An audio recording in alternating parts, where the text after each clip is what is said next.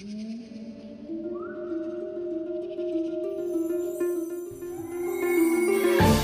everybody, and welcome to Crime and Spirits Podcast, your one-stop shop for spooky stories, handcrafted cocktails, and all things true crime.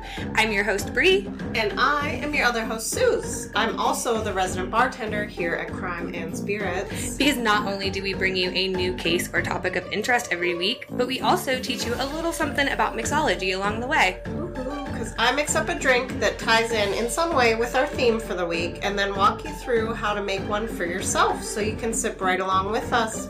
We've been friends for years, and one of our favorite things to do is mix up something delicious and throw on a true crime documentary, which is basically what this podcast has become. It is, however, better research than that, we promise, Yes. Cross our hearts.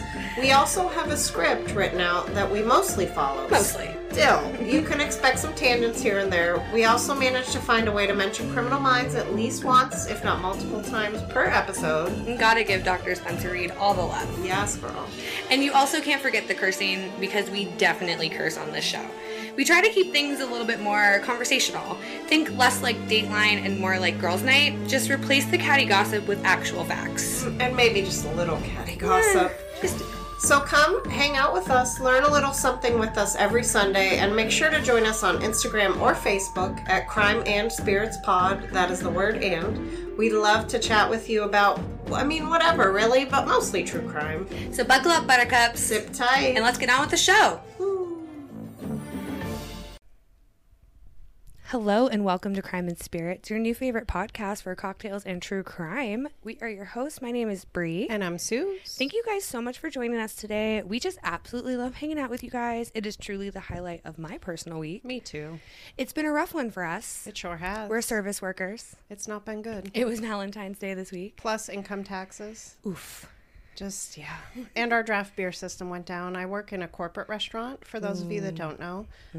Our draft beer specials are where it's at. Honestly, if I did not work there, that is true. I would be all about it. But our whole system went down. There was a motor trying to run a pump. The pump went. The motor kept trying to run the pump. The motor then went. The motherboard is fried. The guy came in and tried to bypass it. It did work. But our beer was up to almost 60 degrees, which if you drink beer, no, not good. Not great. I wish y'all could see both of our faces. Mm-hmm. And on top of that, it was Valentine's Day. We were busy. I worked 3 doubles last week. It was a lot. It's just been stress upon stress upon stress. So. Well, and then to top it off, guys, we have our new microphones today. Yay. So hopefully we're figuring shit out.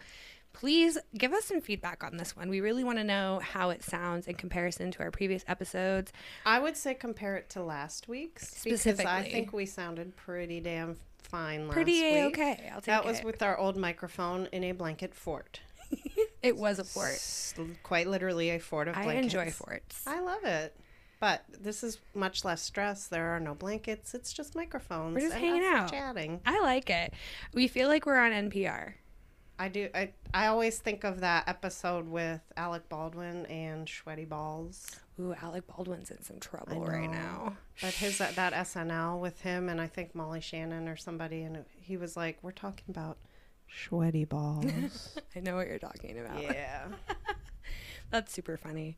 Well, I'm just happy to be here because despite all the stress around the microphones and all that stuff, I think that we're getting there.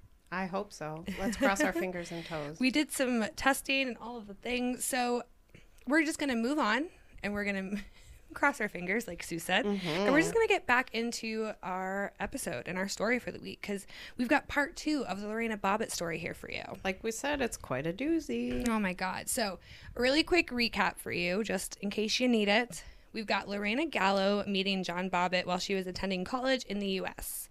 Originally from Venezuela, Lorena wanted nothing more than her own slice of the American dream.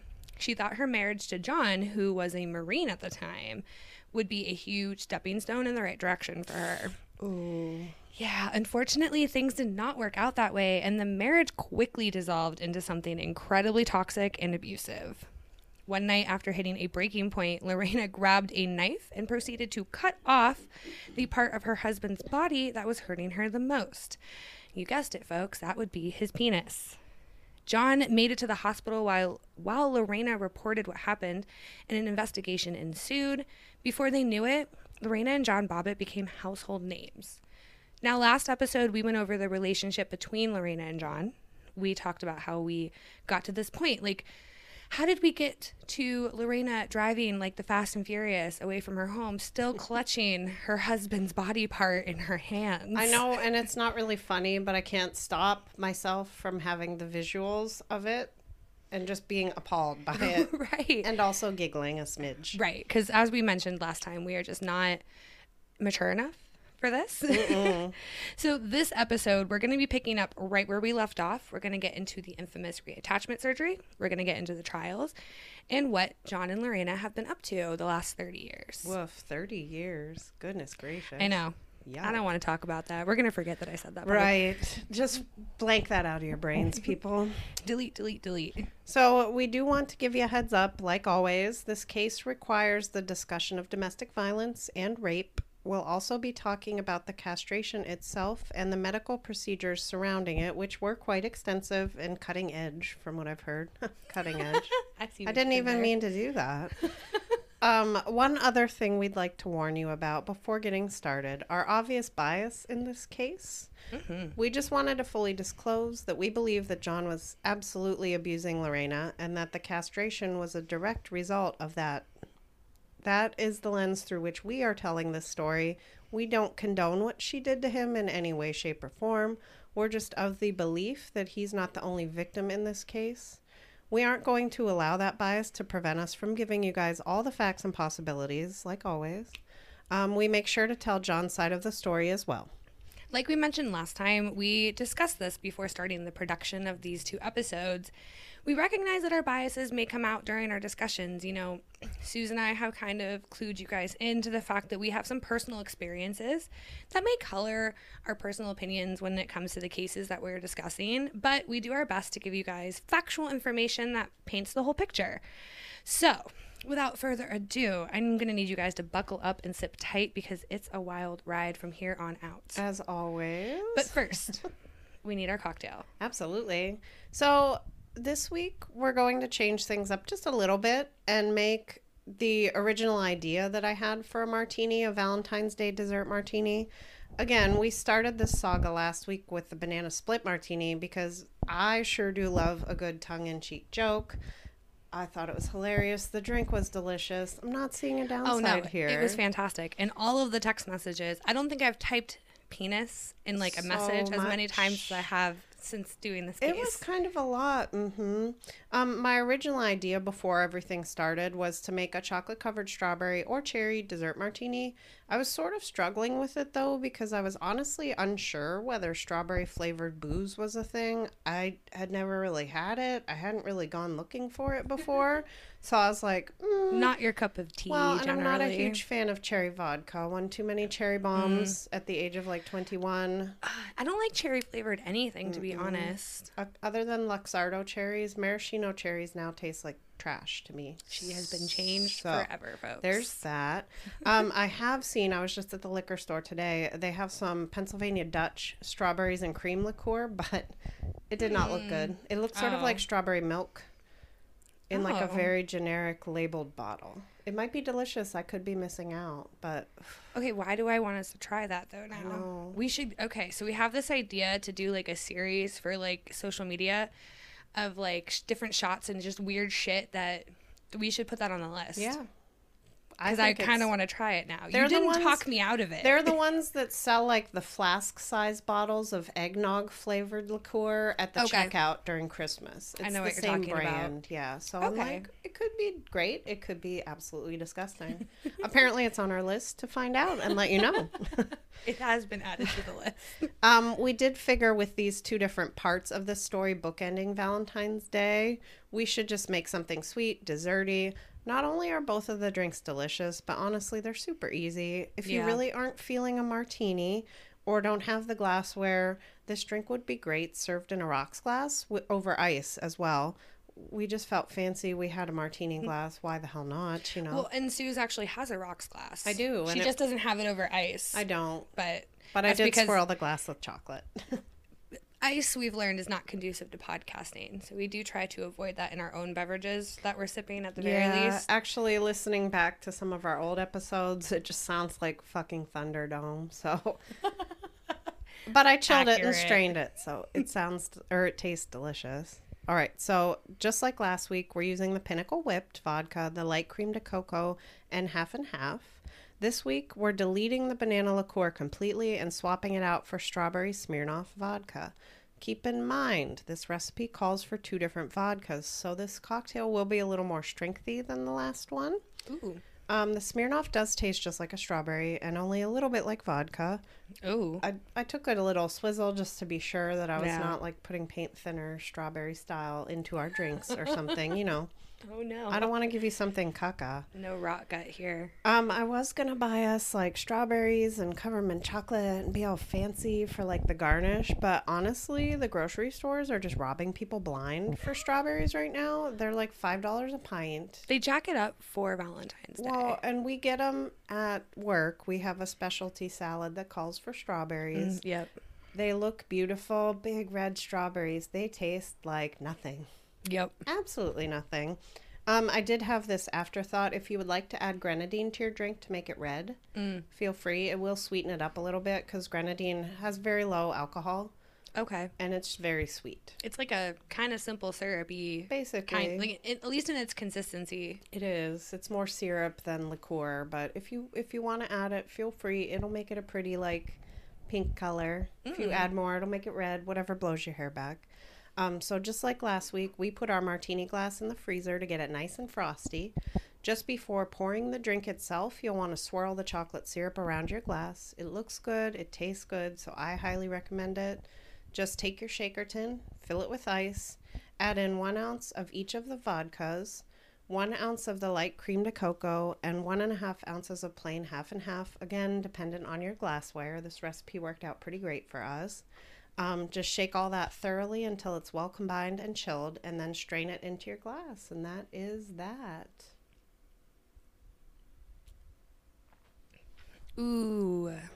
It's good. Ooh, I like that. It's good, right? Just like a hint of strawberry. Mm-hmm.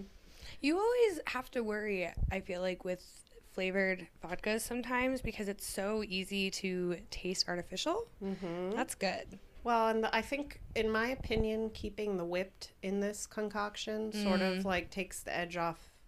I agree. If that makes sense. Yeah. You know what I mean? I get it. There's like a hint of chocolate, a hint of strawberry, a hint of like whipped cream. It's just glorious. That's delicious. Yes, we're winning. Heck yeah, we are. All right, so let's get into things. When we last left the Bobbitts, Lorena had just cut off her husband's penis. She then jumped into her car and headed towards her workplace. On the way, she realized that she was still holding said penis and the knife that she used to do the cutting.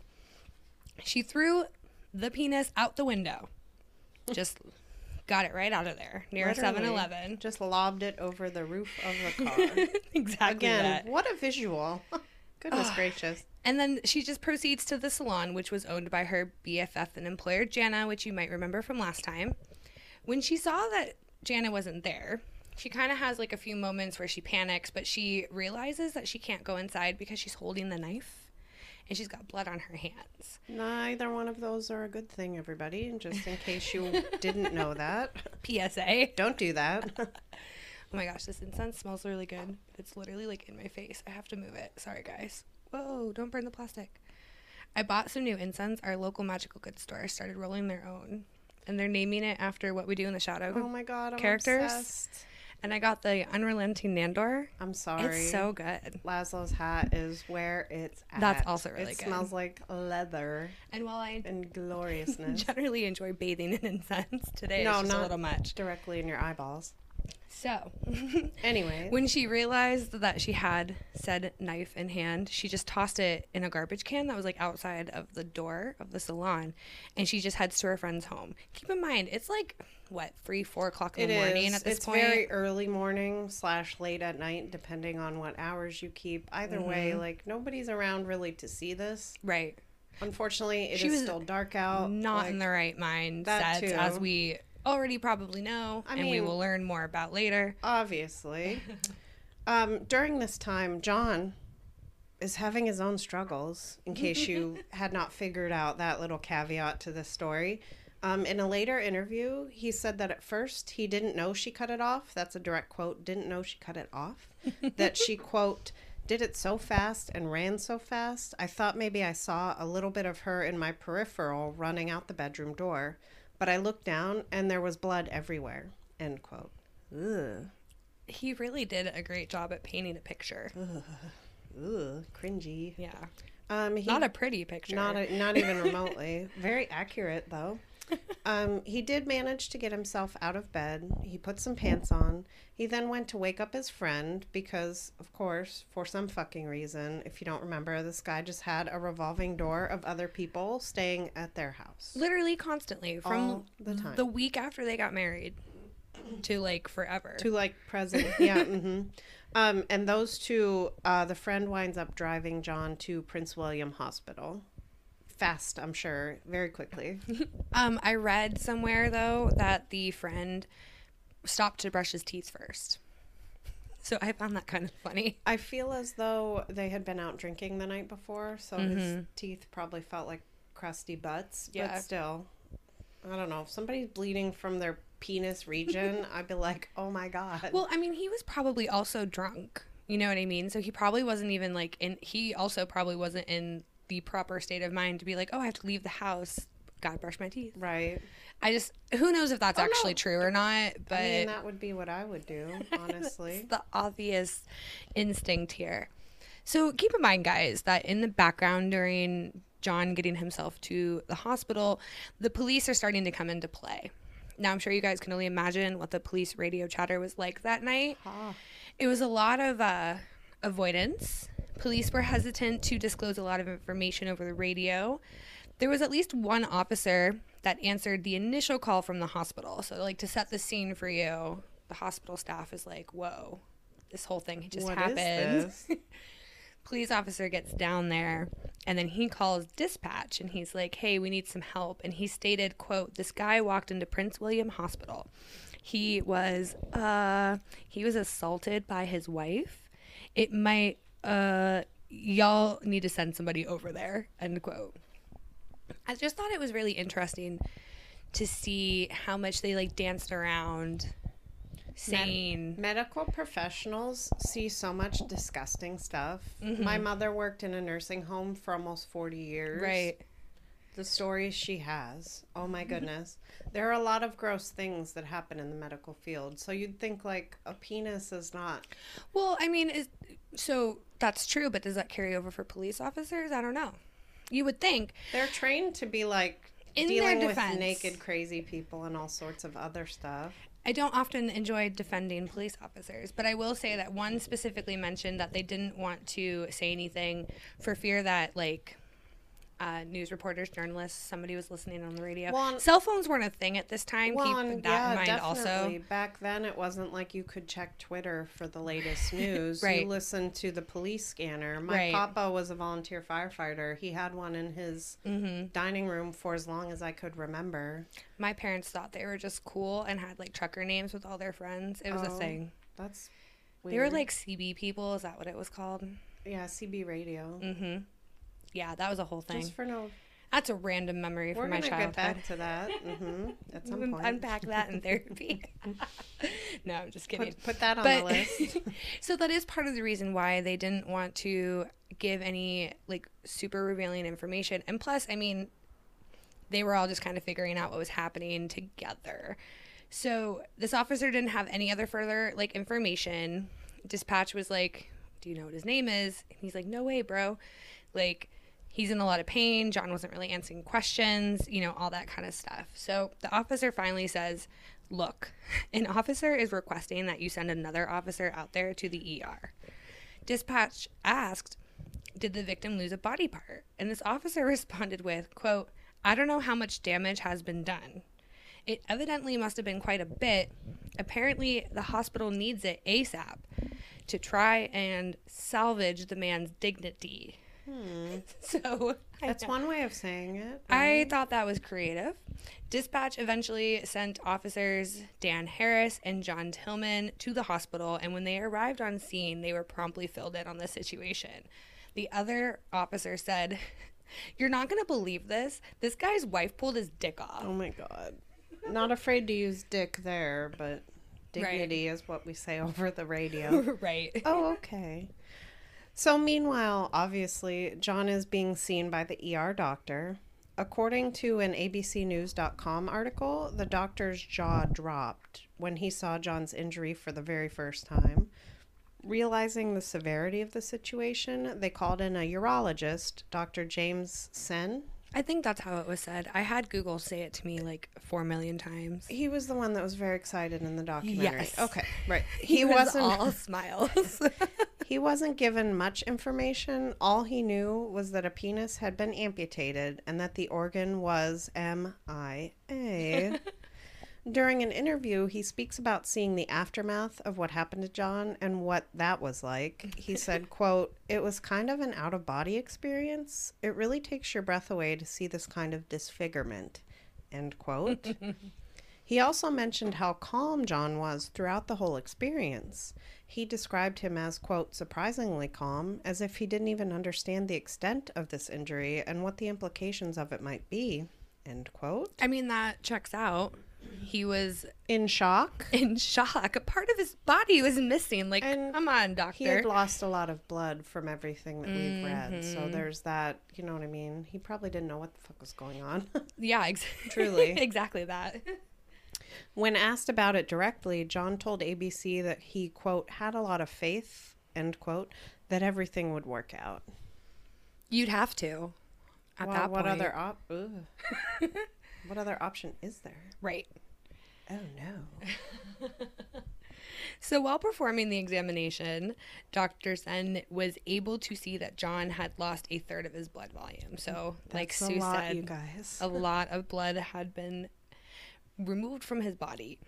At this point, he knew that he had to call in some reinforcements, and this is where microvascular surgeon Dr. David Berman comes into play. Microvascular surgeon. Yeah. My mind is boggled that somebody knows enough to perform surgery on tiny little veins and things. I know. I'm like astonished. I couldn't even imagine. No. I'm Nor do far- I want to. I don't care for medical stuff myself. Yeah, no. But I'm so good. So he too was awoken in the middle of the night and was told by hospital staff that they, quote, "got this guy here whose penis had been cut off. Can you come down and basically put it back on?" And he was like, "Sure. Do you have the penis?" And at that time, they did not, in fact, have the penis. Oh, and this no. is because police hadn't found Lorena yet. They didn't actually know what happened to it. Mm-hmm. Right. They had no idea. They just knew that this dude, somehow, some way, his penis was no missing longer a it. part of his body, and it was missing in action. Wouldn't that be some shit? Okay. So when Dr. Berman showed up, he and Dr. Shen began discussing the situation at hand. Meanwhile, Officer Harris made a phone call on the a call on the radio and said, "We need someone to come to the hospital to get a key and go look for the appendage."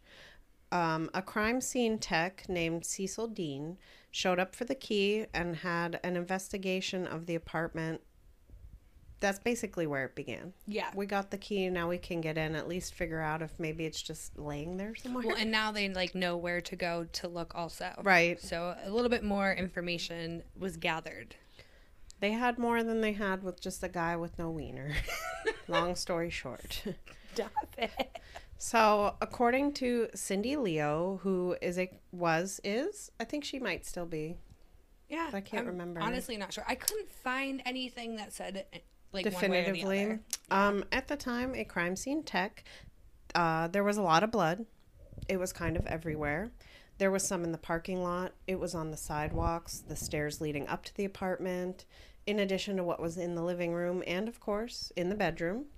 On the bed, you were actually able to see a butt imprint that held about an inch-deep puddle. Again, I don't know if you guys were here last week, but if you were not, John was quite intoxicated at the time he was cut initially. So he laid on the bed for a while at first, maybe not knowing what was going on.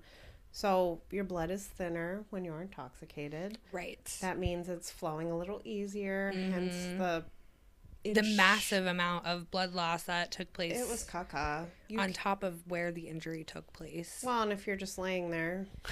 It's shock. Shock will do it to you. Absolutely. Every single time. So Officer Tillman begins his search in the bedroom. He uses his flashlight to illuminate the area around him. He cannot see a penis anywhere. And investigators began to wonder, I don't know why they would go down this track first, but did she swallow it? That was your first thought? I mean, not that we haven't seen that here at Crime and Spirits, but... Right. Just saying. It just seems like an interesting leap. Right. Like, oh, it's not in the bedroom. She clearly swallowed it. For your very first idea. Not that she took it or hid it. He didn't even look anywhere else yet. Right. He was just like, oh, it's not in here. Oh, she must have swallowed it. Put it in a smoothie. Smoothie, though. Oh, no. Also, we've seen that, too. Maybe not penises, but... Close enough. So... He ponders for a moment, and then he moves his search into the kitchen, and he was checking everywhere he could think of, you know, like your typical places, freezer, garbage disposal, dishwasher, just the usual places that people put body parts, I guess. He's goddamn lucky she did not put it down the garbage disposal. There would have been not a prayer for that. Right? Penis Honestly, meets steel? No. The way things went down is, like, I feel like ideal for him. Best case scenario for John in this particular situation. Obviously, it would be preferable that it didn't happen in the first place. Well, but I mean, that would be option one. That's not the reality we live in. So, of course, they didn't find what they were looking for because we all know where it's at. But they did come across some pamphlets discussing like rape and domestic abuse. And fun fact, this was actually given to her by a neighbor who was trying to encourage Lorena to leave. Now, Suze, do you remember when we were watching the documentary and it was an Awake magazine? And I was like, those are Jehovah's Witnesses pieces of paper. And I was curious as to why it's such a specific publication. So I was like, why that? That neighbor was a Jehovah's Witness. Oh. So she actually, like, Lorena had an actual, like, Awake magazine. Literally was like, that's Jehovah paraphernalia. And I was like, wait, what? Pretty much. And she was like, the magazine, because I think it was a crime scene photo that they showed us. Mm-hmm. And I was like, Awake? Like, what is that? And she was like, it's Jehovah. Yep, Awake and Watchtower. Yeah. Oh, I've heard of the Watchtower. It's what they drop off to your guys' house when they harass you. They haven't done it in a while because of the pandemic. I had heard that they had started that back up again. I'm part of a subreddit that's two of them, actually, XJWs and cult survivors. That has been immensely helpful in my healing from all of that. But yeah, it's crazy. So I thought that was just... I feel as though one of my aunts is a Jehovah's Witness. Right. One of my family members. So I feel as though I've seen Watchtower. Or heard of it somewhere. You definitely have. So I just found that was kind of interesting because when we were watching the documentary, before I dug into the script and everything came full circle. So I just wanted to mention it. The neighbor was trying to help. Yes, very much so. Because Lorena had disclosed what had happened previous to the cutting. Well, and I believe from the documentary, at least, a lot of the neighbors were like, that guy was trouble. Yes. They had problems, but it was him. Like, all of the neighbors that we saw in the documentary were like, oh, hell no. Very much on the same page regarding all of that. So it definitely adds to the scene of the crime, you know, because, you know, look at it from Tillman's perspective. All they know is that this dude has been assaulted pretty much by his wife. And now they go to the scene of the crime and now they find this, like, literature. I don't know. I just think it paints an interesting story for where we go from here. One, I'm going to assume this was probably the first event like this that these officers had been involved in. So likely. It's like, where do you even start? It's not like there's a protocol for that. It's not right. like this is a murder. We investigate X, Y, Z. That's a good point. Yeah. I don't know where you would start when somebody's penis that is she swallowed off. it. Yeah, that was apparently. obviously Suze. Very clearly. Duh. So at this point, the radio chirps again, and they are alerted that Lorena was at the police station. Now, according to her, she and Jana went there with the intention of reporting the abuse and alerting the police to what had happened. And the police were all like, we'll get to that. But first, where is the penis? Well, because it's like with any sort of amputation, be it a finger, a toe, an arm, they can maybe save it. Right. If you get to it quick enough. You know what I mean? It's not like it can sit out there for days and then you can just hook it back up. That's not how that works. Psh, whatever. No, but for real. So once she relayed the chain of events that like got her there was a small search party that headed over to the 7-Eleven. Not specifically that like business, but in that area, because that's where Lorena, lobbed the thing right out the window. I think she said she stopped at a stop sign, saw the 7-Eleven, was like, what is happening? Because she couldn't turn the car because both of her hands were full. She couldn't turn at the stop sign. Yeah. And so she was like, oh, no. Both of her hands were indeed full. I just can't get over it. Oh, my God. The way she tells it. We're painting it like a cartoon. It's not a cartoon. It's people's lives. Well, I mean, I don't think there's any way to tell that particular part of the story without it sounding cartoonish, because it is. It is. Like, let's just be real about ridiculous. it. This is, like, fantastic in the way that, like, it's just absolutely crazy that this happened in the first place. Let alone that it blew up to the point where us and many other true crime podcasts cover this like talking crazy. All about it. So they were very concerned that they weren't going to be able to find it.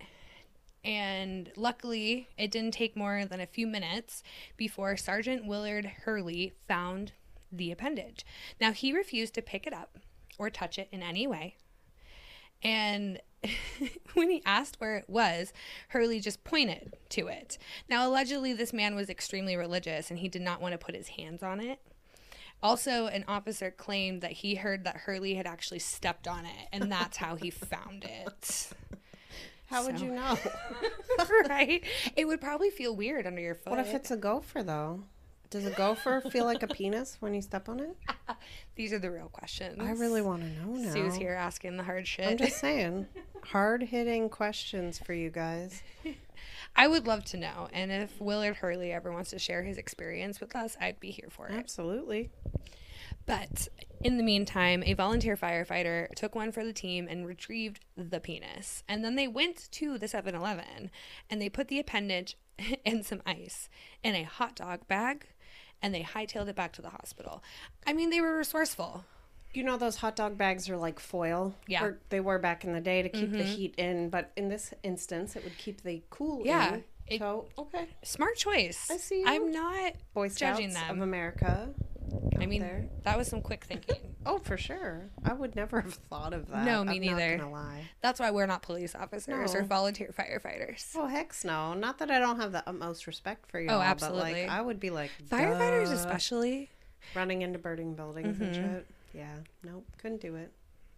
I'm nervous. I get scared. Just thinking about it. So anyways, they got there just in time. John was literally being wheeled into surgery. The doctors had quite a task ahead of them. This was not only an extremely delicate procedure, but it simply had to work. There were no other options. No, there were no second chances. None of that. It's this or nothing. The surgery itself took 9 hours to complete, and it was quite successful. Dr. Berman said that he had never seen a penile replantation, that they were very rare, and that this was actually his first time. I love it. He was a penile replantation virgin. Stop it. A virgin, y'all, with a penis in his hand. Okay, great. I had to make a joke because it's uncomfortable and weird. But just imagine all of the blood vessels that he had to tie back together. Well, okay, and if you guys decide to watch the documentary Lorena, which I 10 out of 10 would recommend. Absolutely. They literally show you a picture of it. And Susan and I, we were not prepared for that. What is happening? We exclaimed it very loudly. My boyfriend is like, was that the penis? I was like, I think it was. I don't know, though. Granted, they just sort of flash it on the screen for 30 seconds. But not I was like, what I pictured. I don't know what I was expecting, but it wasn't that. Well, me either. I was like, what in the Sam Hill is happening on television right now? We were very bothered. I mean, it's whatever. At least it is really interesting. They gave us all of the information. Yeah. It is a very interesting procedure, and considering that it was one of the few that has been successful. Well, they talk about replacing people's lips and faces and Right. hearts and livers, and I'm just like, what? It's just mind-boggling to me, all of it. But I agree. This specifically because it's such a sensitive, An outlier kind of in the world of these things. Mm-hmm. Also, I don't feel like this happens that often, so it makes sense that this doctor was like, never done this before. Let's just jump on in, Yeah, you know? right. Him and a urologist just... Very excited urologist. He was way too into the... I get it, though. I mean, this was probably a really big... Oh, I'm sure gold star on his he probably resume. wrote so many papers on this and informed so many other people about this. So Like, I can't hey, did you hate on hear that. about this? But I literally, when I saw his smile, I was like, oh no. It's kind of off-putting.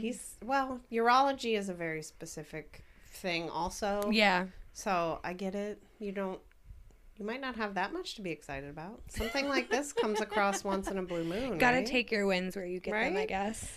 So Dr. Berman did go on to say, quote, I had done a lot of microsurgeries, so I'd put a lot of fingers back on, and it was just this particular application was different, end quote, very clearly. In a later interview, Dr. Berman said that this case remains the most interesting and dramatic case I've ever done in my life. It kind of really blew a lot of people's imaginations away with what could be done, which is, I could see Fair. that, like we said. Oh, for sure. So John was told about the outcome once he woke up from anesthesia. He was overjoyed to have a normal functioning penis, which I could only imagine. He said, quote, it was the happiest day of my life. It's like, wow. It's like opening Christmas presents on Christmas Day and you're a little kid. So I was excited. A lot to unpack there, but, you know, moving along. Susan's face, though. John was a little kid, eh? I guess. I mean, I don't know. We don't have them, so I guess we can't really. True. I can't. You know, relate to know. being obsessed with their part. I don't know. I don't know a lot of women who are really obsessed with their boobs, but I know that there are some. So maybe it's like that. I don't know. I'm not gonna try to pick that apart. I'm just gonna sip on my drink and listen to Bree talk. So John was moved to the ICU after the surgery, and this happened for two reasons. One, obviously, so he could be monitored. It was a very delicate surgery, a lot to pay attention to after the fact as far as recovery goes. The surgery was kind of just half the battle, if you will. And the second reason was so it would keep people away from him. Keep in mind that Lorena was in the same building as John, telling her side of the story. And the reason she was at the hospital in the first place was to have a rape kit done. You know, she told police about John raping her throughout the marriage, and that the more she fought, the more he liked it. Before we move into the media frenzy that led up to the trials and all that kind of stuff, I wanted to mention one thing. So I listen to Susan and I kind of approach researching these things in very different ways. She does all of the research, and I just kind of spend my time like watching docs or listening to podcasts. My favorite podcast is Killer Queens podcast. I've talked about them before. So I've listened to their episode like when it came out. So I went and checked out their blog because they have a blog post associated with every episode. And in this, they mentioned this, and I hadn't seen it anywhere else, but I thought it was just awful. So of course I needed to add it. John's brother, Todd, was at the hospital with John, of course. And he said that he would have killed Lorena if he had seen her at the hospital. And it seems like they knew they were there because according to the Killer Queens, they went looking for her, like in the hospital. Oh, I don't doubt that they did. I've seen footage of them. They are very angry people who have no other place to put their anger other than on her. It was scary to read. He was quoted saying, "She did worse than kill him. She took away the thing that means the most to a man." I don't know. You're telling me that's worse than being dead? That's what, okay, again, like, we don't have them, so I don't really understand it, but, like... Guys, let me know. Can you guys weigh in on this? And Would you rather be dead? Really? Yeah. That's wild. I know. I mean, I don't know. I just think that, like, without a life, you wouldn't be able to have your penis in the first place. So, like, one kind of begets the other, don't you think? I mean, yes, to me.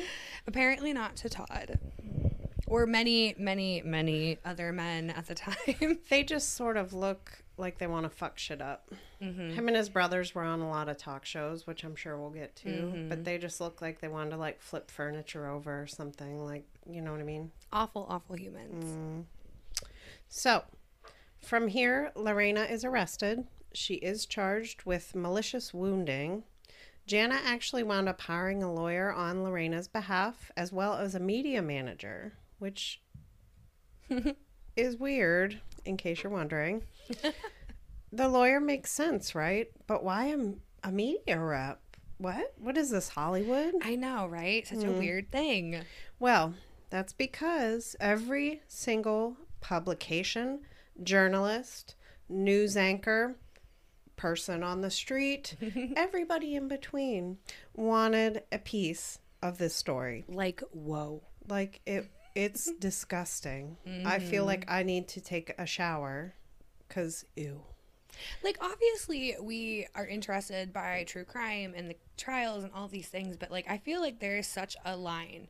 And it's a fine line to walk, but it exists. And the people surrounding this trial was on the way end of the spectrum. They ramped it up into, like, obsession. It was gross. I was, like, watching the documentary and the people outside of the courtroom that they were interviewing, and I was like, ugh. Yeah. Why would you air that? And then I was like, oh my God, they must have talked to 100 people before that had worse things to say. I was going to say. Either one way or another. Think about what their choices were. I know. So, all in all, it was captivating to the public. They were obsessed, some more than others. Literally, the morning after the incident itself, journalists were tracking Lorena down. And it was like wildfire. This case permeated pop culture like, what?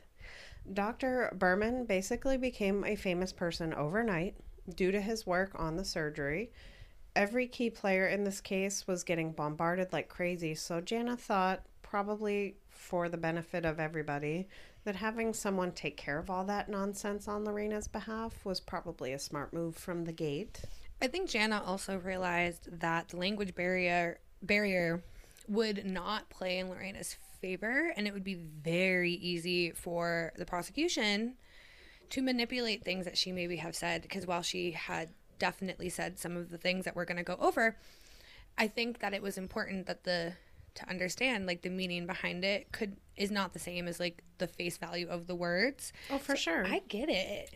Oh, well, especially back then, like, again, we watched the documentary. I'm sorry to keep going back to it. Oh, it was so good, though. They interview present day Lorena, pretty much. I mean, within the last couple years, she's so well spoken. She's so calm and mellow. But back then, she's not only hysterical, she's an abused wife. She's been through trauma. She's now in the spotlight, like, basically thrust into it, like shot like a cannon into crazy famous people status. That's a really good way to put it, too. It's just bananas. Because it literally happened overnight. Yeah.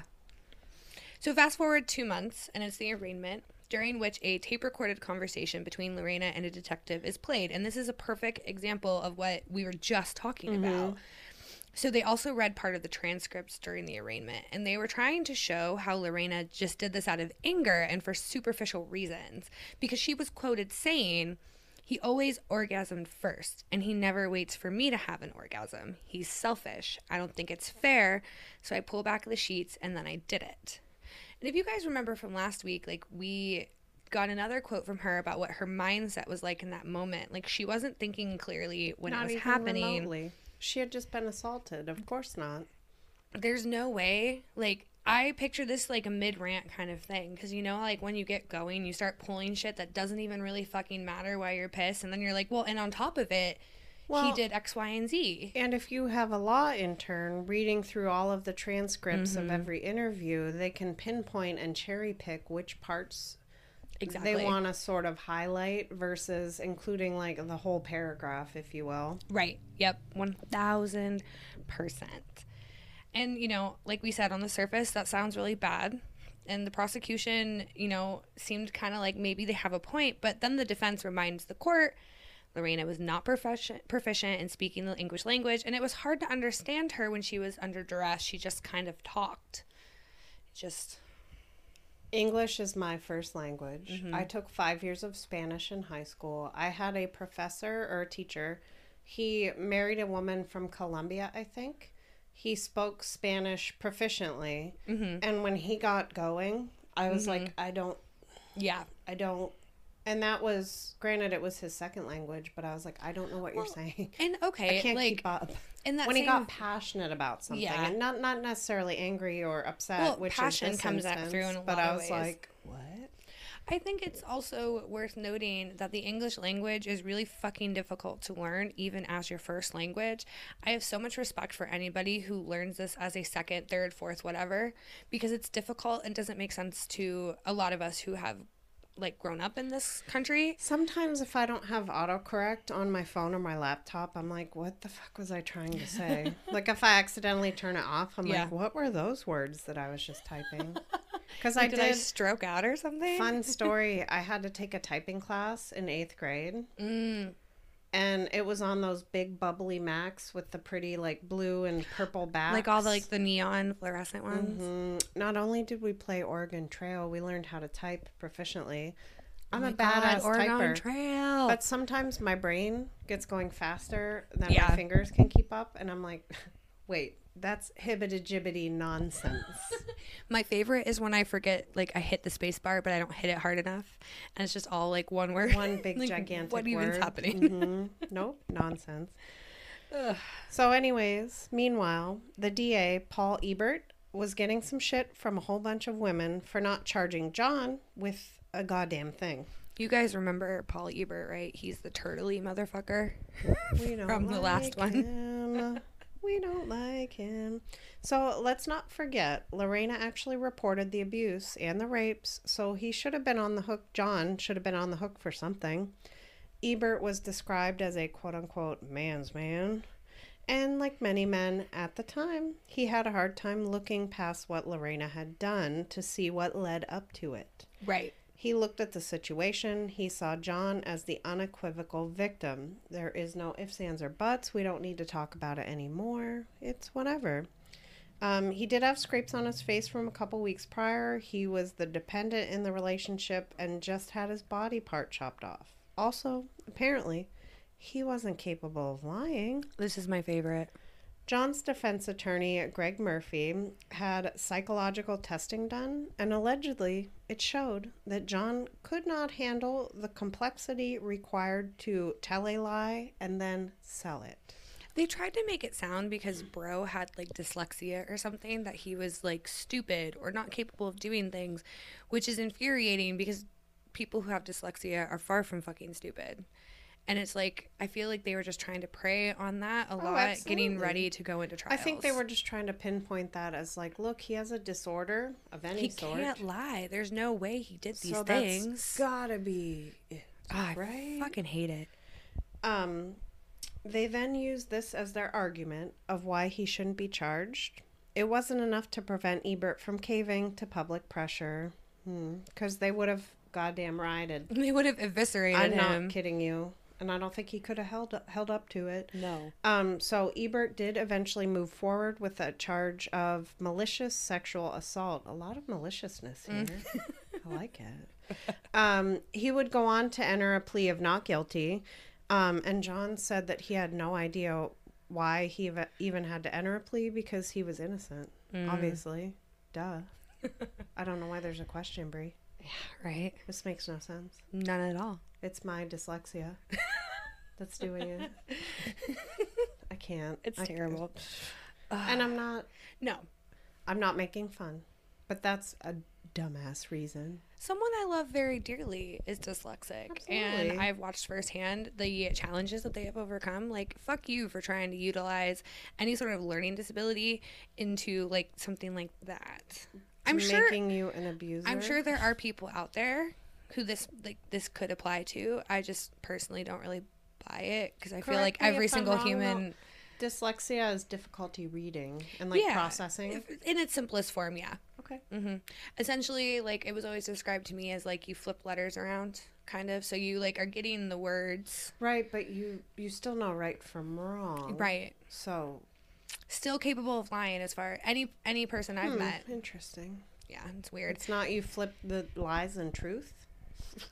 That doesn't even make sense as a defense. No, it doesn't. Oh my goodness. But we established last time that we did not care for his defense attorney either because of his bad tan and his bad toupee. That toupee, y'all. I'm surprised that there aren't legs and a mouse living under there. If you don't watch the documentary for its content, watch it just to see a visual of this man. Okay, so him, and I really want you to see the urologist. I've never seen a man more excited. I'm going to do my very best to remember. We'll post pictures of it after the episode drops. We'll, like, throughout the week, we'll just post, like, memes of the urologist. Ooh, yes. New project. It's funny because we're just thinking of this stuff right now. I know. That's you guys get to attend our workshopping also. We were mostly worried about the microphones, so everything else will come secondary. Exactly. That was number one. The sound is good. It will all come. It's like Field of Dreams. Build it and they will come. Sound good and they will come, right? I've just been listening to Queen Herbie's new music on repeat. Just be like, motivate. Got to figure this shit out. That's true. Fingers crossed, guys. We're like halfway through and I'm like so nervous. I'm like, is it working? It's true. So, as of this recording, marital rape is illegal in all 50 states, but it wasn't always like that. And I wanted to take a moment for us to kind of talk about what this is and kind of the trajectory these laws have taken, because you'll notice that he wasn't charged for marital rape. A lot of times you could do whatever you wanted in a marriage to your wife if you were the husband. Yeah. Isn't that pleasant? Prior to the 1970s. 70s. It was just the literal opposite. Like, you could do whatever you wanted.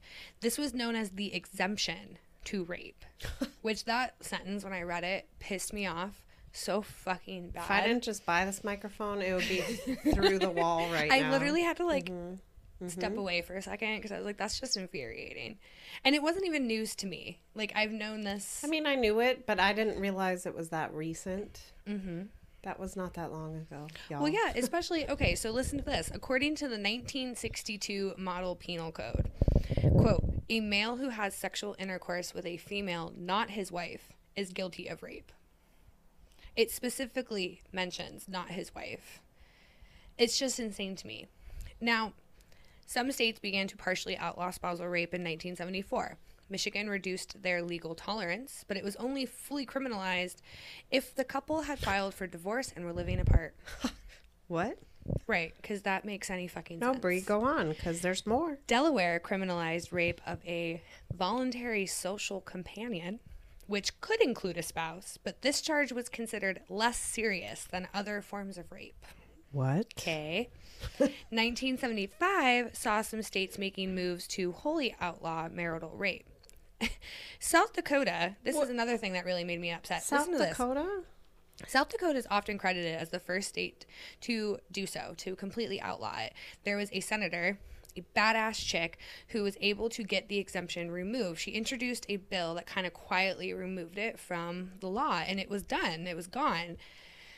But the next election, the state landed back in Republican control, and one of the first things they did was reinstate the exemption.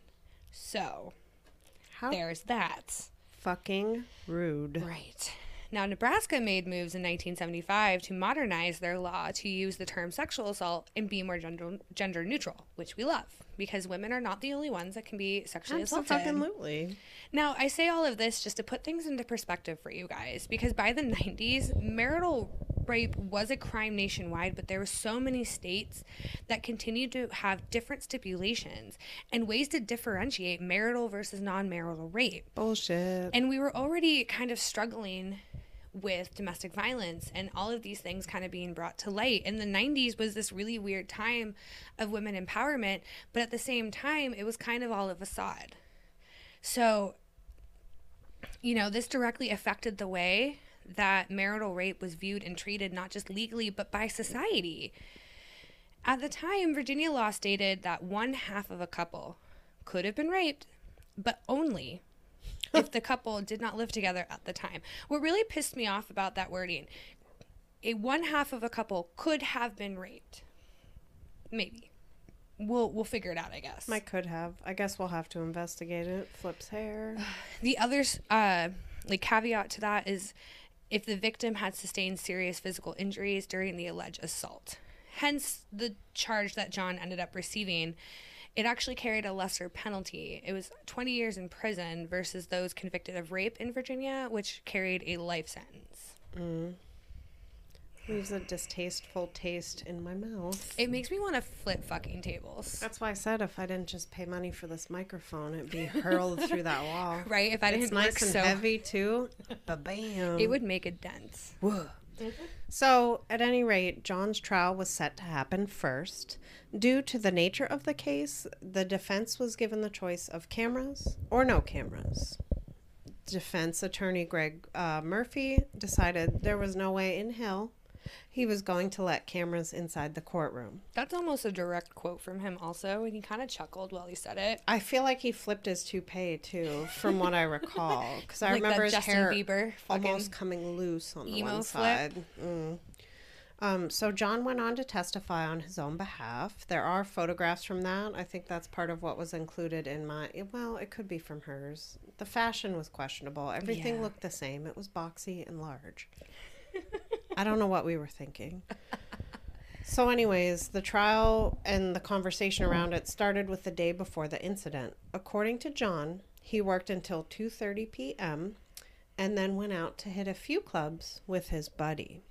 He claimed to have only had a couple beers and B-52 shots and that he wasn't drunk when he got home. He was just so tired. He was exhausted. From working so hard at all those 57 jobs in 6 months.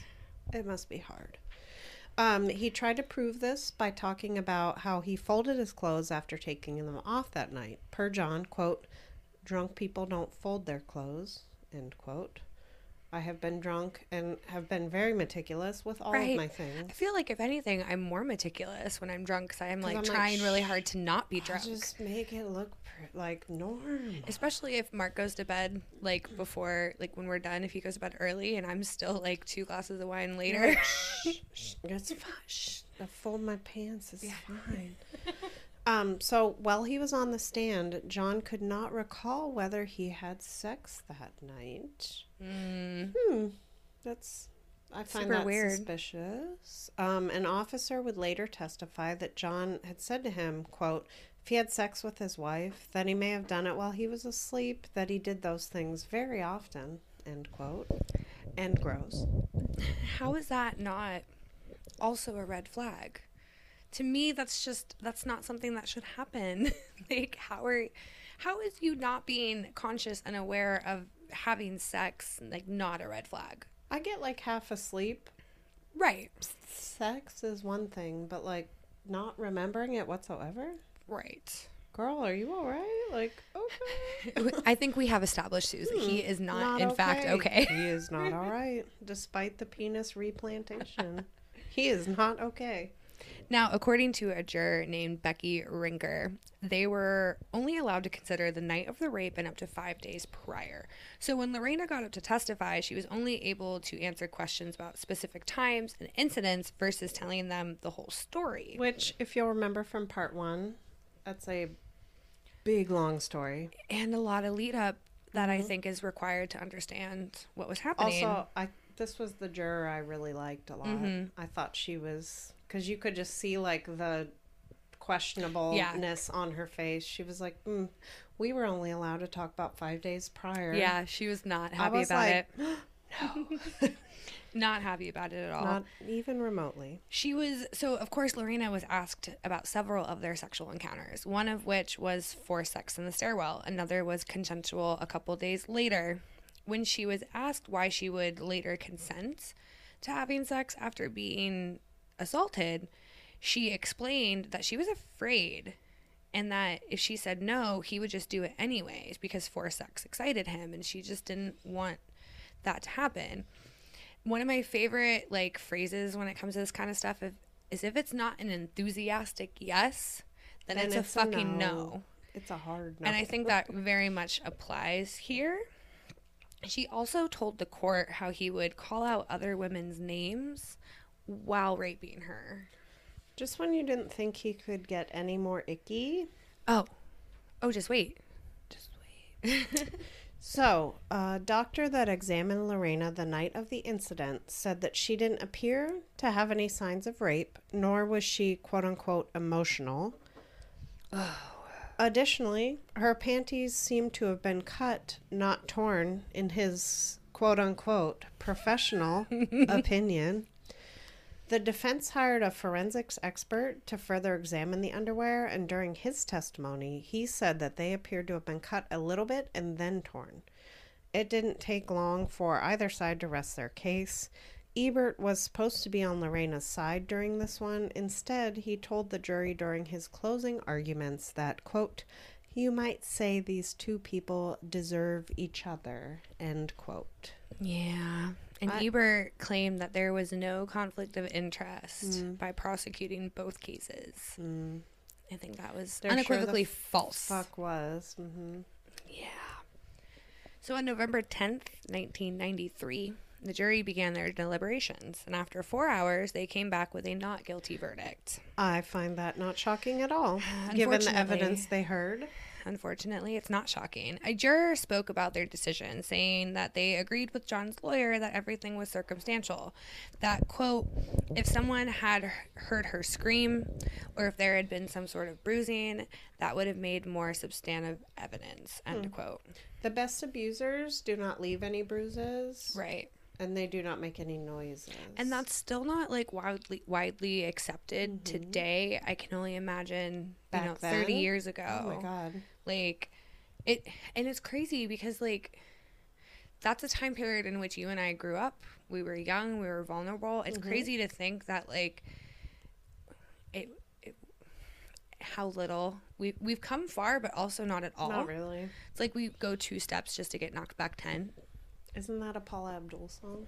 Maybe. I mean, it's a very common 2 phrase. steps forward and 1 step back. I think Probably. It was. Now that you say it, I'm not going to be able to think of that particular song at all. So it's the one with the cartoon cat in it, I think. Oh, opposites attract. Yeah. Mm-hmm. Yep. All right, I'm glad I figured that out. It would have bothered me for the remainder of our recording. I'm pretty sure that was this time period also. That wouldn't be surprising either. I love Paula Abdul. Same. Okay, where did I leave off? I don't even remember. There we go. Yep. Okay. So it would be 2 months before these two would see the inside of a courtroom again. And of course, the media was able to broadcast the entirety of Lorena's trial. According to abcnews.com, it ballooned into wall-to-wall coverage of one of the most epic he said, she said cases of its time. I mean, if only they would have listened to what she said. Yeah. Things may have been different. So, like we mentioned before, the story was literally everywhere.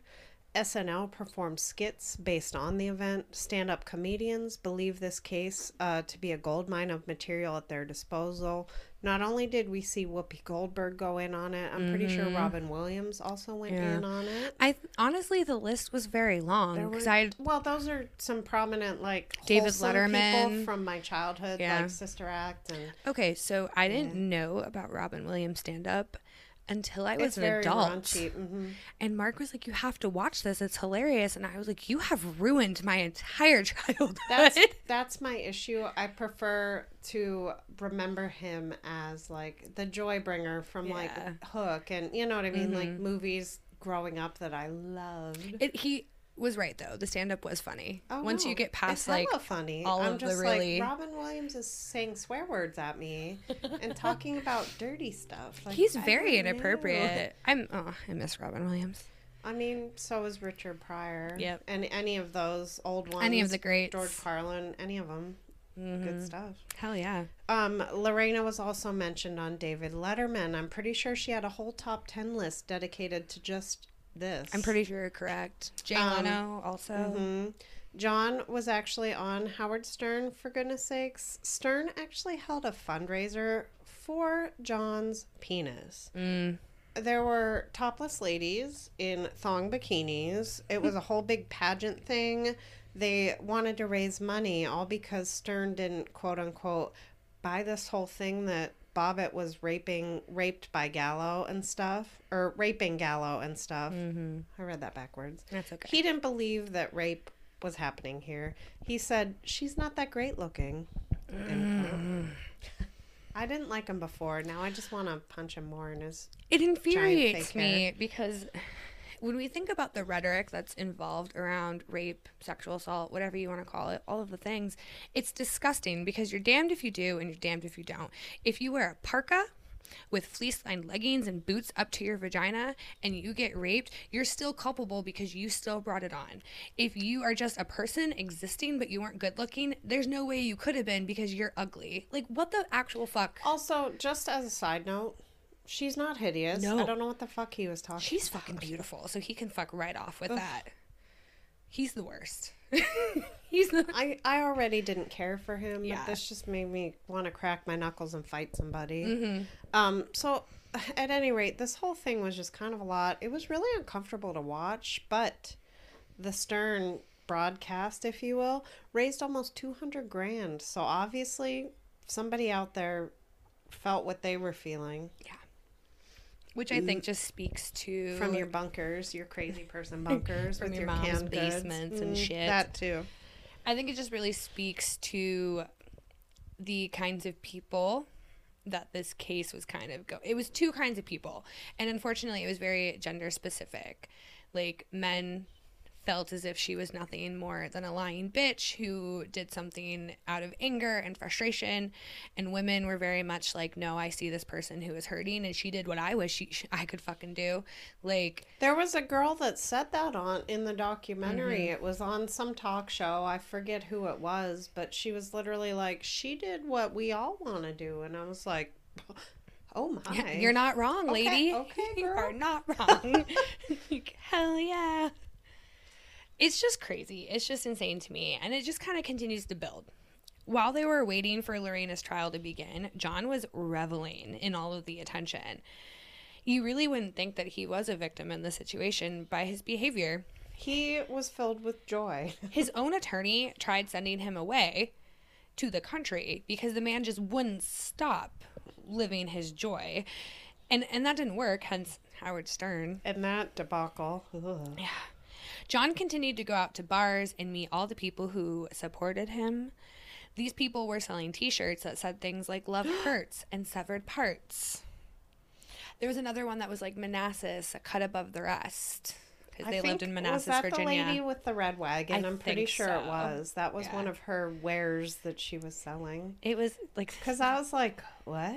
yeah, A so cut many above? t-shirt I makers. don't want to be a cut above. No, thank you. She like No, physically thank like you. has I cringed. cringed.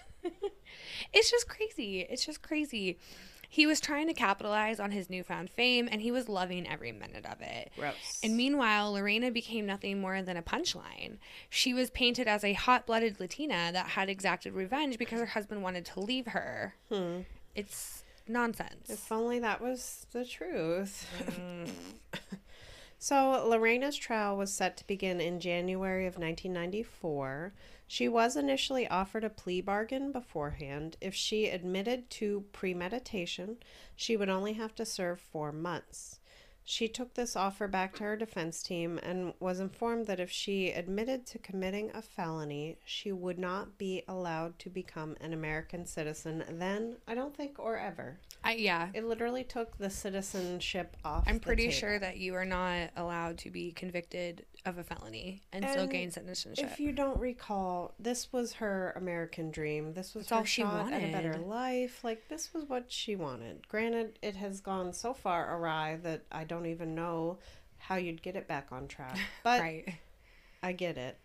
So this wasn't even a question for her. She was taking the risk. She moved forward with a plea of not guilty due to irresistible impulse. I think that really speaks to how determined she was to still make a life for herself here, because if all of this did not disillusion her of her American dream, like, come on. I don't think anything would stop this woman.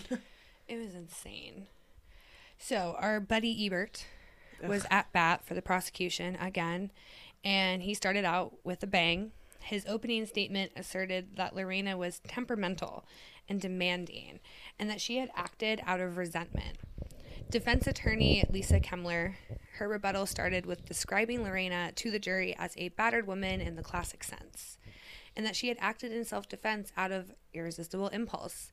She elaborated on her mental state. She talked about the ways in which Lorena suffered mentally. She said, quote, "What we have is Lorena Bobbitt's life juxtaposed against John Wayne Bobbitt's penis. In my mind, it was his penis from which she could not escape. Or in her mind, it was his penis from which she could not escape. At the end of this case, you will come to one conclusion, and that is that a life is more valuable than a penis." As it should Suck be. it, Todd. Right.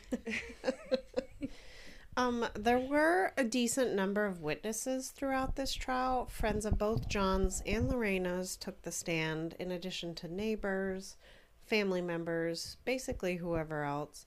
His friends talked about the time when Lorena had scratched up John's face. They said it was that she went crazy, and he just took it. I'm sure. Lorena's friends didn't really help her case either. Apparently, they had a discussion once about what they would do if they ever discovered their husband's cheating. And during this conversation, Lorena, I guess, said that she would, in fact, cut off his dick since that would hurt him the most. The prosecution brought up the fact that Lorena seemed upset about the fact that John never actually satisfied her in bed. Lorena seemed angry and called him selfish right after the cutting took place, which was that police interview we referred to earlier. Right. Again, that was probably taken out of context. There were coworkers and neighbors called to the stand, many of whom testified to events of abuse taking place. And I can't believe I forgot to put it here. I meant to, but there was one instance where Ebert may have actually done some good for Lorena in this case.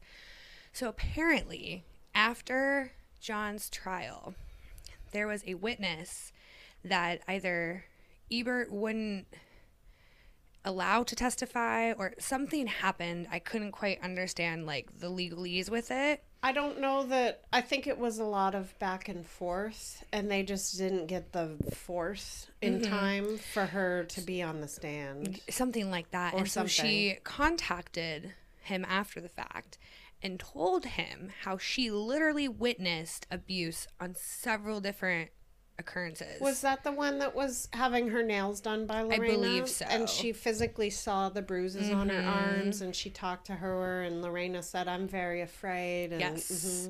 Yes. And, you know, take it with a grain of salt because obviously we only know what the article told us. But apparently when Ebert got off the phone, he was so pissed that he did not have that knowledge that somebody had unequivocally seen this, had that conversation with her. You want the physical evidence. Here it was. And the there whole it time. was. And I will give him credit that he was very distraught by that and had been heard to have said, "I would have gotten the son of a bitch," or something along those lines. So then that witness was in the documentary.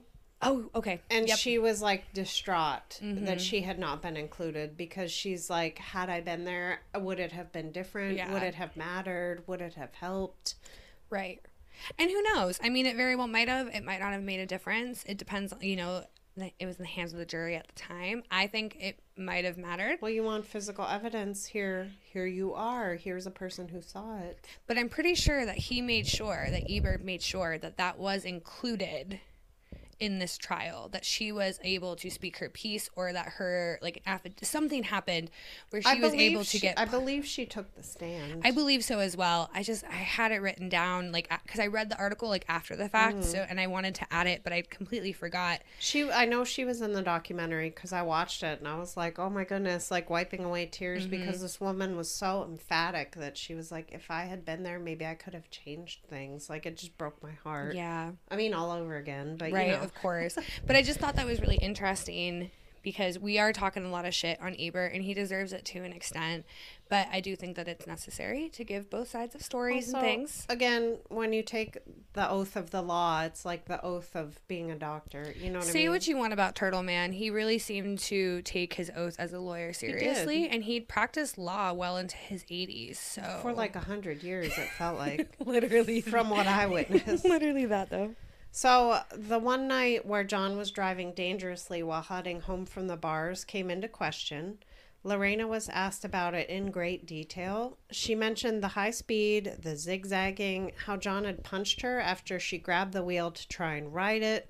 She talked about how John's brother was in the back seat, actually encouraging John's behavior.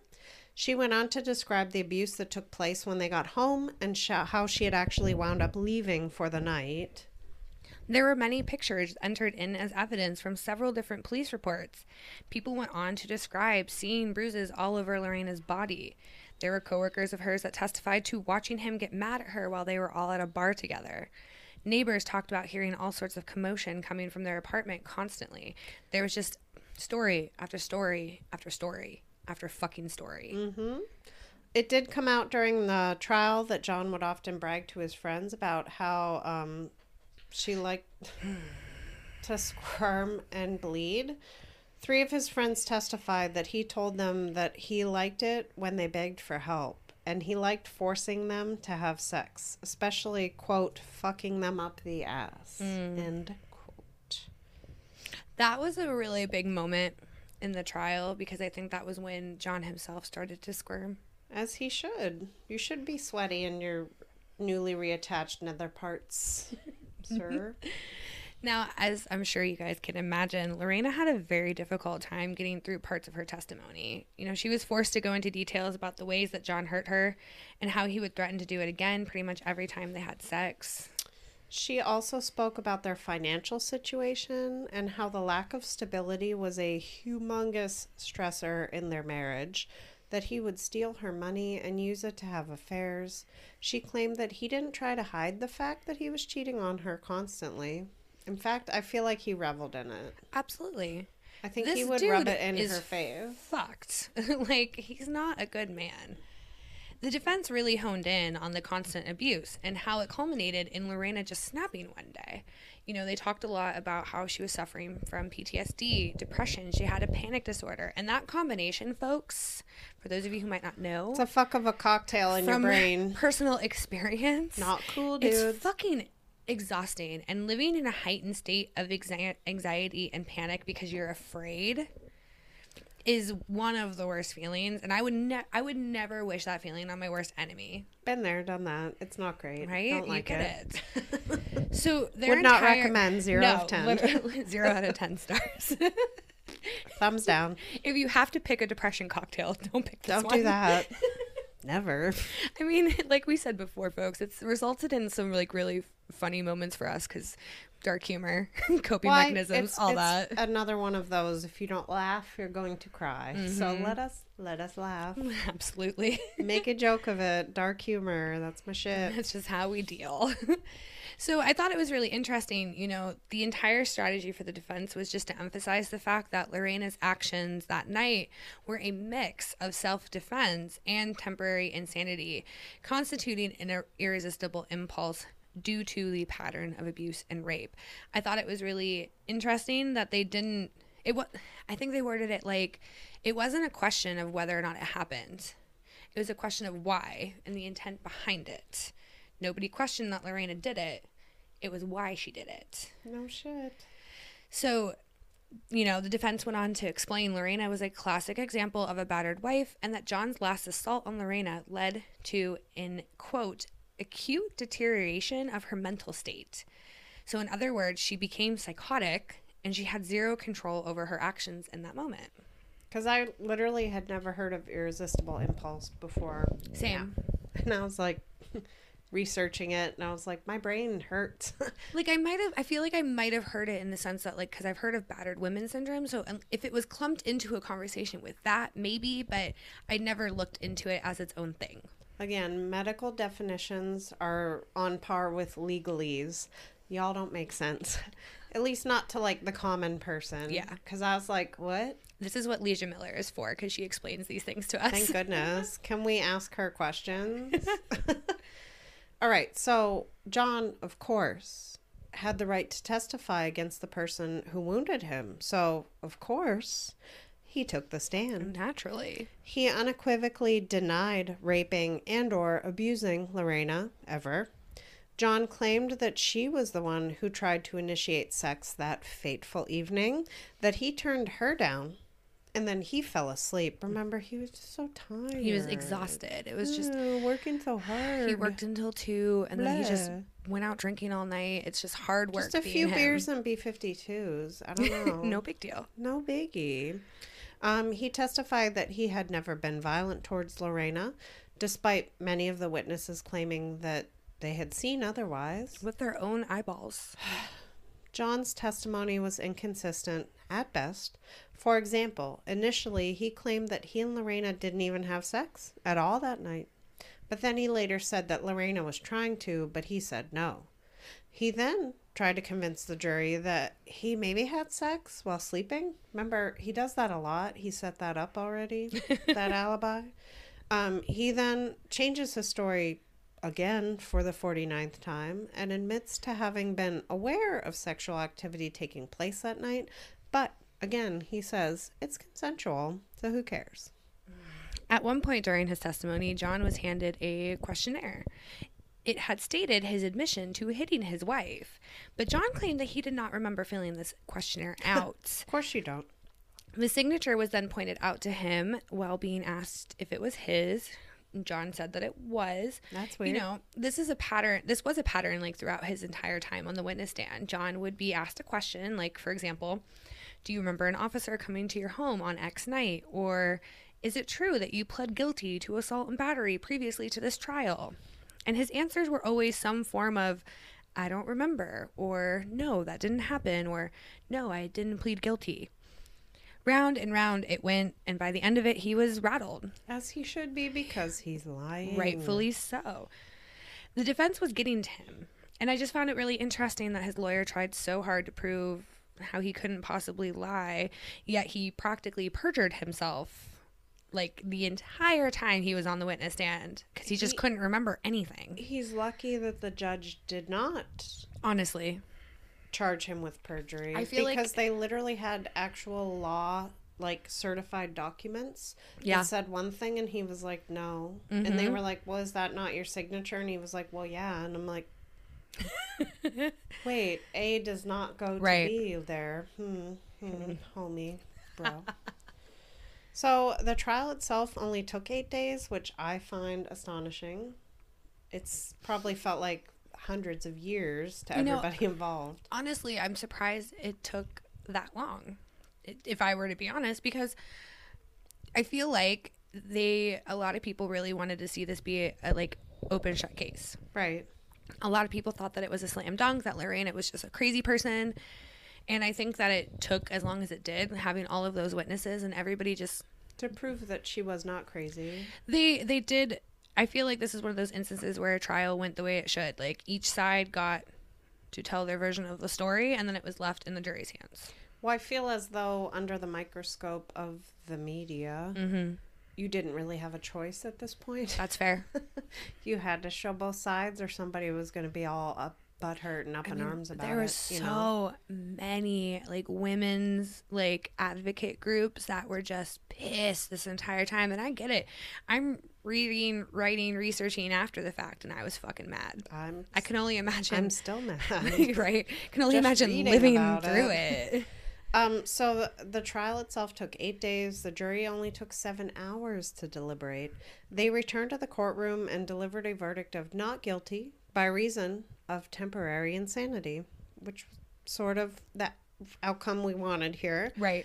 They found that Lorena had the criteria for an NGRI defense. That not guilty by reason of insanity. Yeah. I had to Google it, so I thought maybe you guys would want to know too. She experienced volitional insanity, which is where an individual who suffers from a disease of the mind is rendered incapable of voluntary conduct, even where he or she knows the nature and wrongness of his or her act. Again, medical people. Why do you have to write it like that? Right. Ooh.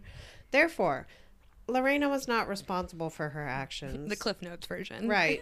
She did, however, receive a sentence of a 45-day evaluation period at a state hospital, which she said in the documentary shocked her. Yeah. She thought, like, well, in that moment I was crazy, but I'm not crazy. I don't need this. I want to go It was probably home. for the I don't better, wanna- though. For sure. She to needed, like, therapy and unpack help. the trauma. Yeah. Afterwards, after that 45-day evaluation period, barring any other complications, she would be free to live her life. In 1995, Lorena and John were finally, officially, legally divorced. Took long enough. Unfortunately for Lorena, her nightmare was not quite over. And the reason being is because John went on to basically become like a D-list celebrity after the trial. He tried to ride out his notoriety like crazy. He tried to start a musical career. Didn't go well. That did not pan out for him, so he turned to the adult film industry. Ooh, dirty man. He went on to appear in 2 films. You guys, catch these names. I literally was typing it in my research, and I was like, The first one was called John Wayne Bobbitt Uncut. it's the second one that gets me, though, Brie. Frankenpenis. AKA John Wayne Bobbitt's Frankenpenis. Specifically his Frankenpenis. Well, hopefully there's not a lot of those out there. Oh, no. How many are there? Well, I mean, if we're talking strictly because of this kind of scenario, hopefully that number is small. not a lot, because this is a lot of anger and a lot of things to unpack here. So I did some research on some other cases involving battered women pushed to the point of something like this. Yeah. There's a lot of them. It's really astonishing. You know, I've managed to refrain from saying it this entire time, but it's bound to come up. It's crazy to me how much women and things that happen where women are taking back control of their lives or their environments or their situations or whatever. Those cases don't get talked about. Those incidents don't get talked about. Because I was doing my research and I was like, cases like Lorena and John Bobbitt. But there were a lot. But then a man loses his penis and everybody loses their damn minds. Like, it's just, I think it really is like. There were a lot of cases, though, where the girls were like, whoopsh. As they should. Chopped it right off. You don't deserve to have one if you're going know how to use it. to use it for evil. You got to use it for good. Right. I like that. Come on, guys. Put that on a t-shirt. Don't tempt me. Nah. I am working on rebranding the art shop, so maybe that'll be like one of my first new designs. Be like that lady outside the courtroom. Oh my God. So, you know, all this like porn and shit, it just perpetuated the jokes that were made at Lorena's expense. And it wasn't until very recently that a lot of society even gave her story a deeper look. Over the years, John himself has just been living his best damn life, it seems. He was making cheesy appearances where and when he could in between getting arrested for hitting a girlfriend, violating parole. He's been living in Vegas since 1997, working various jobs, just kind of existing. The last thing we saw was, I think he was injured in a car accident in Buffalo, his hometown, like a year ago. Or maybe... Well, I think it was... a year or two ago. A year or so before the documentary, which I think that was 2020, wasn't it? Or did that happen after the doc? I can't quite remember. It was all right around the same time. Everything kind of blurred together. It was into the 2020s, I know that. He did have a serious car accident. He fractured his back or something. He's okay, though. It's fine. He's alive and has a penis, so he's doing great. He's living his best life. Mm-hmm. Lorena, on the other hand, has become an advocate for women who suffered like she did. Good for her. She began going by her maiden name, Gallo, shortly after the trial, but she remained living in Virginia. She was like, they're not going to scare me out of my fucking home. Over the years, she had been speaking about her experiences while still working at a beauty salon, and she was also working as a real estate admin assistant. She eventually meets her now husband and father of her daughter, Dave Bellinger. They're in a very happy, healthy romance. It's fantastic for her. In 2008, Lorena founded Lorena's Red Wagon.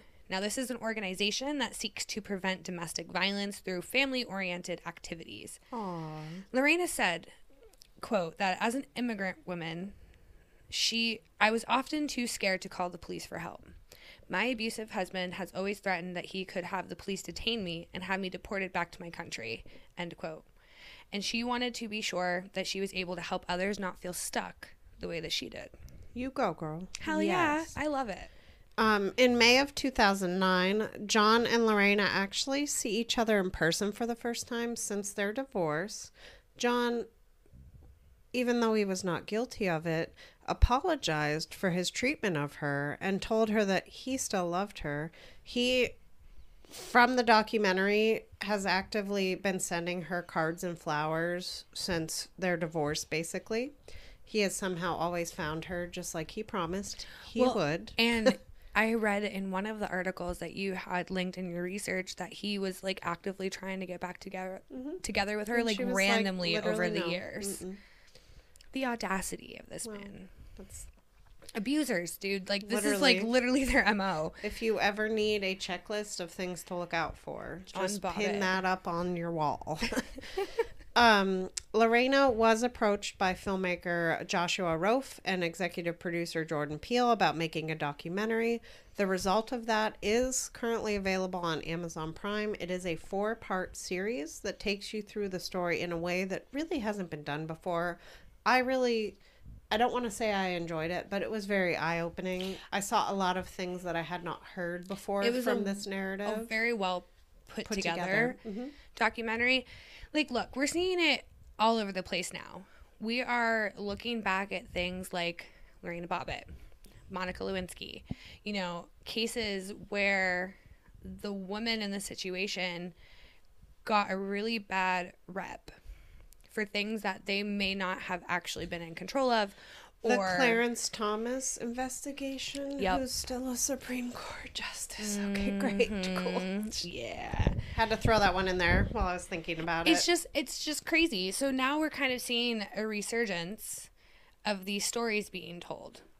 And people are looking, you know, we've said it in several cases. What would it be like if some of those cases were tried now through the lens of society post Me Too movement?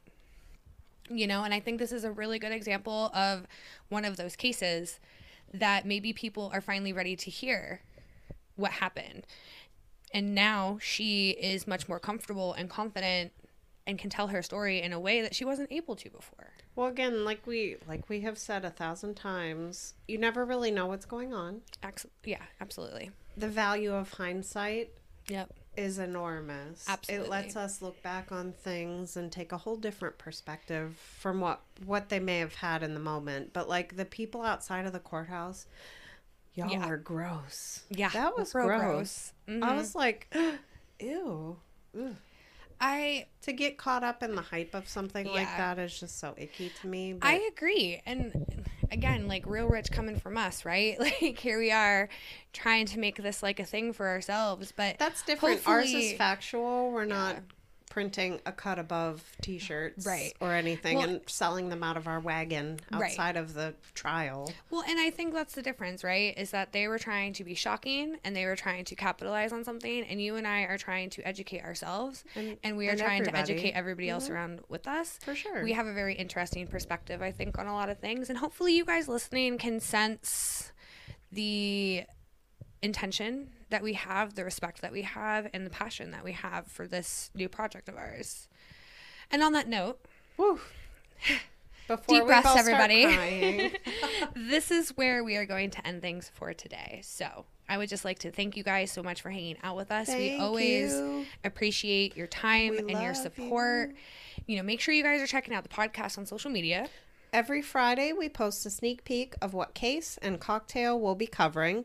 We make sure to give you guys the ingredient list, so if you want to follow along with the recipe and sip the same cocktail as us while you listen, or at any given moment, you'll know what you need ahead of time. We also post a how-to video and the full recipe once the episode has dropped. That's every Sunday. You can catch us on Instagram and Facebook at Crime and Spirits Pod. On Twitter, you can find us at Crime Spirits Pod. If you want to follow us personally, we're on Instagram. I am at Suze Not Susan. And I am at Bree, BREE _ not the cheese. So, before we go, I kind of want to... This is a fun new thing. I want to try something new. So our friends over at the Brutal, Bizarre, and Boozy podcast... Hey, y'all. They do this really cool thing. And if you guys haven't checked them out yet, please go do it. Because they have some really interesting cases and interesting perspectives with the cases. So they do this really cool thing at the end of every episode. They do a chaser. at the end.